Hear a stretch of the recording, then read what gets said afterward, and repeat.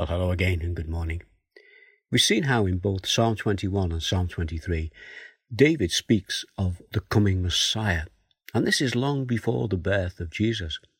And these psalms are known as messianic psalms because they reveal to us things that will happen long after the death of David, who is giving us an insight into who the Messiah is and into what he will do, so that future generations would recognize him and be ready to receive him. Now, we have seen in these two psalms references to a man who cried out from a cross, "My God, why have you forsaken me?"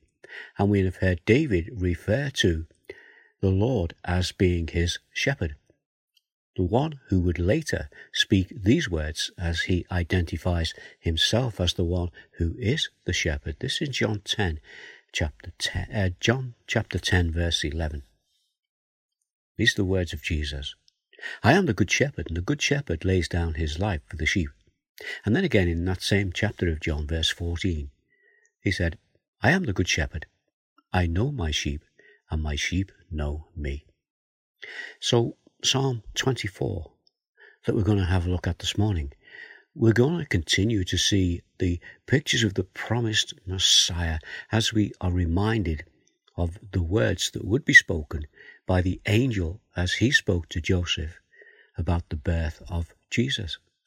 And we find these in Matthew chapter 1 and verse 23. "The virgin will conceive and give birth to a son, and they will call him Emmanuel," which means God with us. And that was another prophecy being confirmed, prophecy from Isaiah. So we're looking here in Psalm 24 at God who is with us. So verse 1 of Psalm 24, "The earth is the Lord's and everything in it, the world and all who live in it." Then verse 2, "For he founded it on the sea and established it on the waters." Then we read in verse 3, "Who may ascend the mountains of the Lord? Who may stand in his holy place?" So David in Psalm 24 is taking us right back to the beginning of creation as he tells us who the Messiah will be. The Lord. He will be God with us. So let's go to the beginning, and I understand that the beginning is a very good place to start. So we'll go way back into Genesis chapter 1. I'm going to read the first 10 verses of Genesis chapter 1 as we consider them this morning. "In the beginning, God created the heavens and the earth. Now the earth was formless and empty. Darkness was over the surface of the deep, and the Spirit of God was hovering over the waters. And God said, 'Let there be light,' and there was light. And God said that the light was good. And he separated the light from the darkness. God called the light day, and the darkness he called night. And there was evening, and there was morning, the first day." So here that we've read it in the Psalm 24, the first, "The earth is the Lord's and everything in it, the world and all who live in it." And then we read on in Genesis, "And God said, 'Let there be a vault between the waters to separate water from water.' So God made the vault and separated the water under the vault from the water above it. And it was so. And God called the vault sky. And there was evening, and there was morning, the second day." So do you see how this is reflected in David's psalm, in verse 2 of his psalm? "For he," that is God, "for he founded it on the seas and established it on the waters." And then we read on a bit more.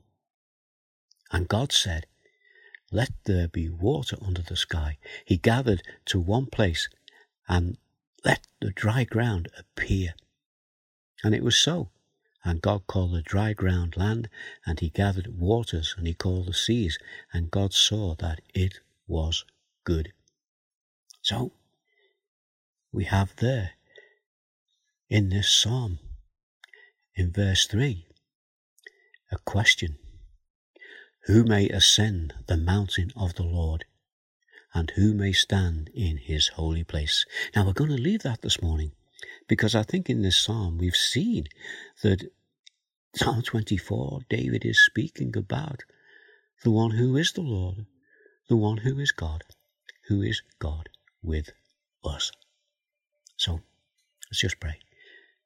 Father, we thank you again for these psalms, and we thank you for the things that we can see about you in them, and we just ask that you continue to open our eyes to these things as we can appreciate them and enjoy them, and thank you. Thank you for who you are. And we come to you this morning in the name of Jesus. Amen.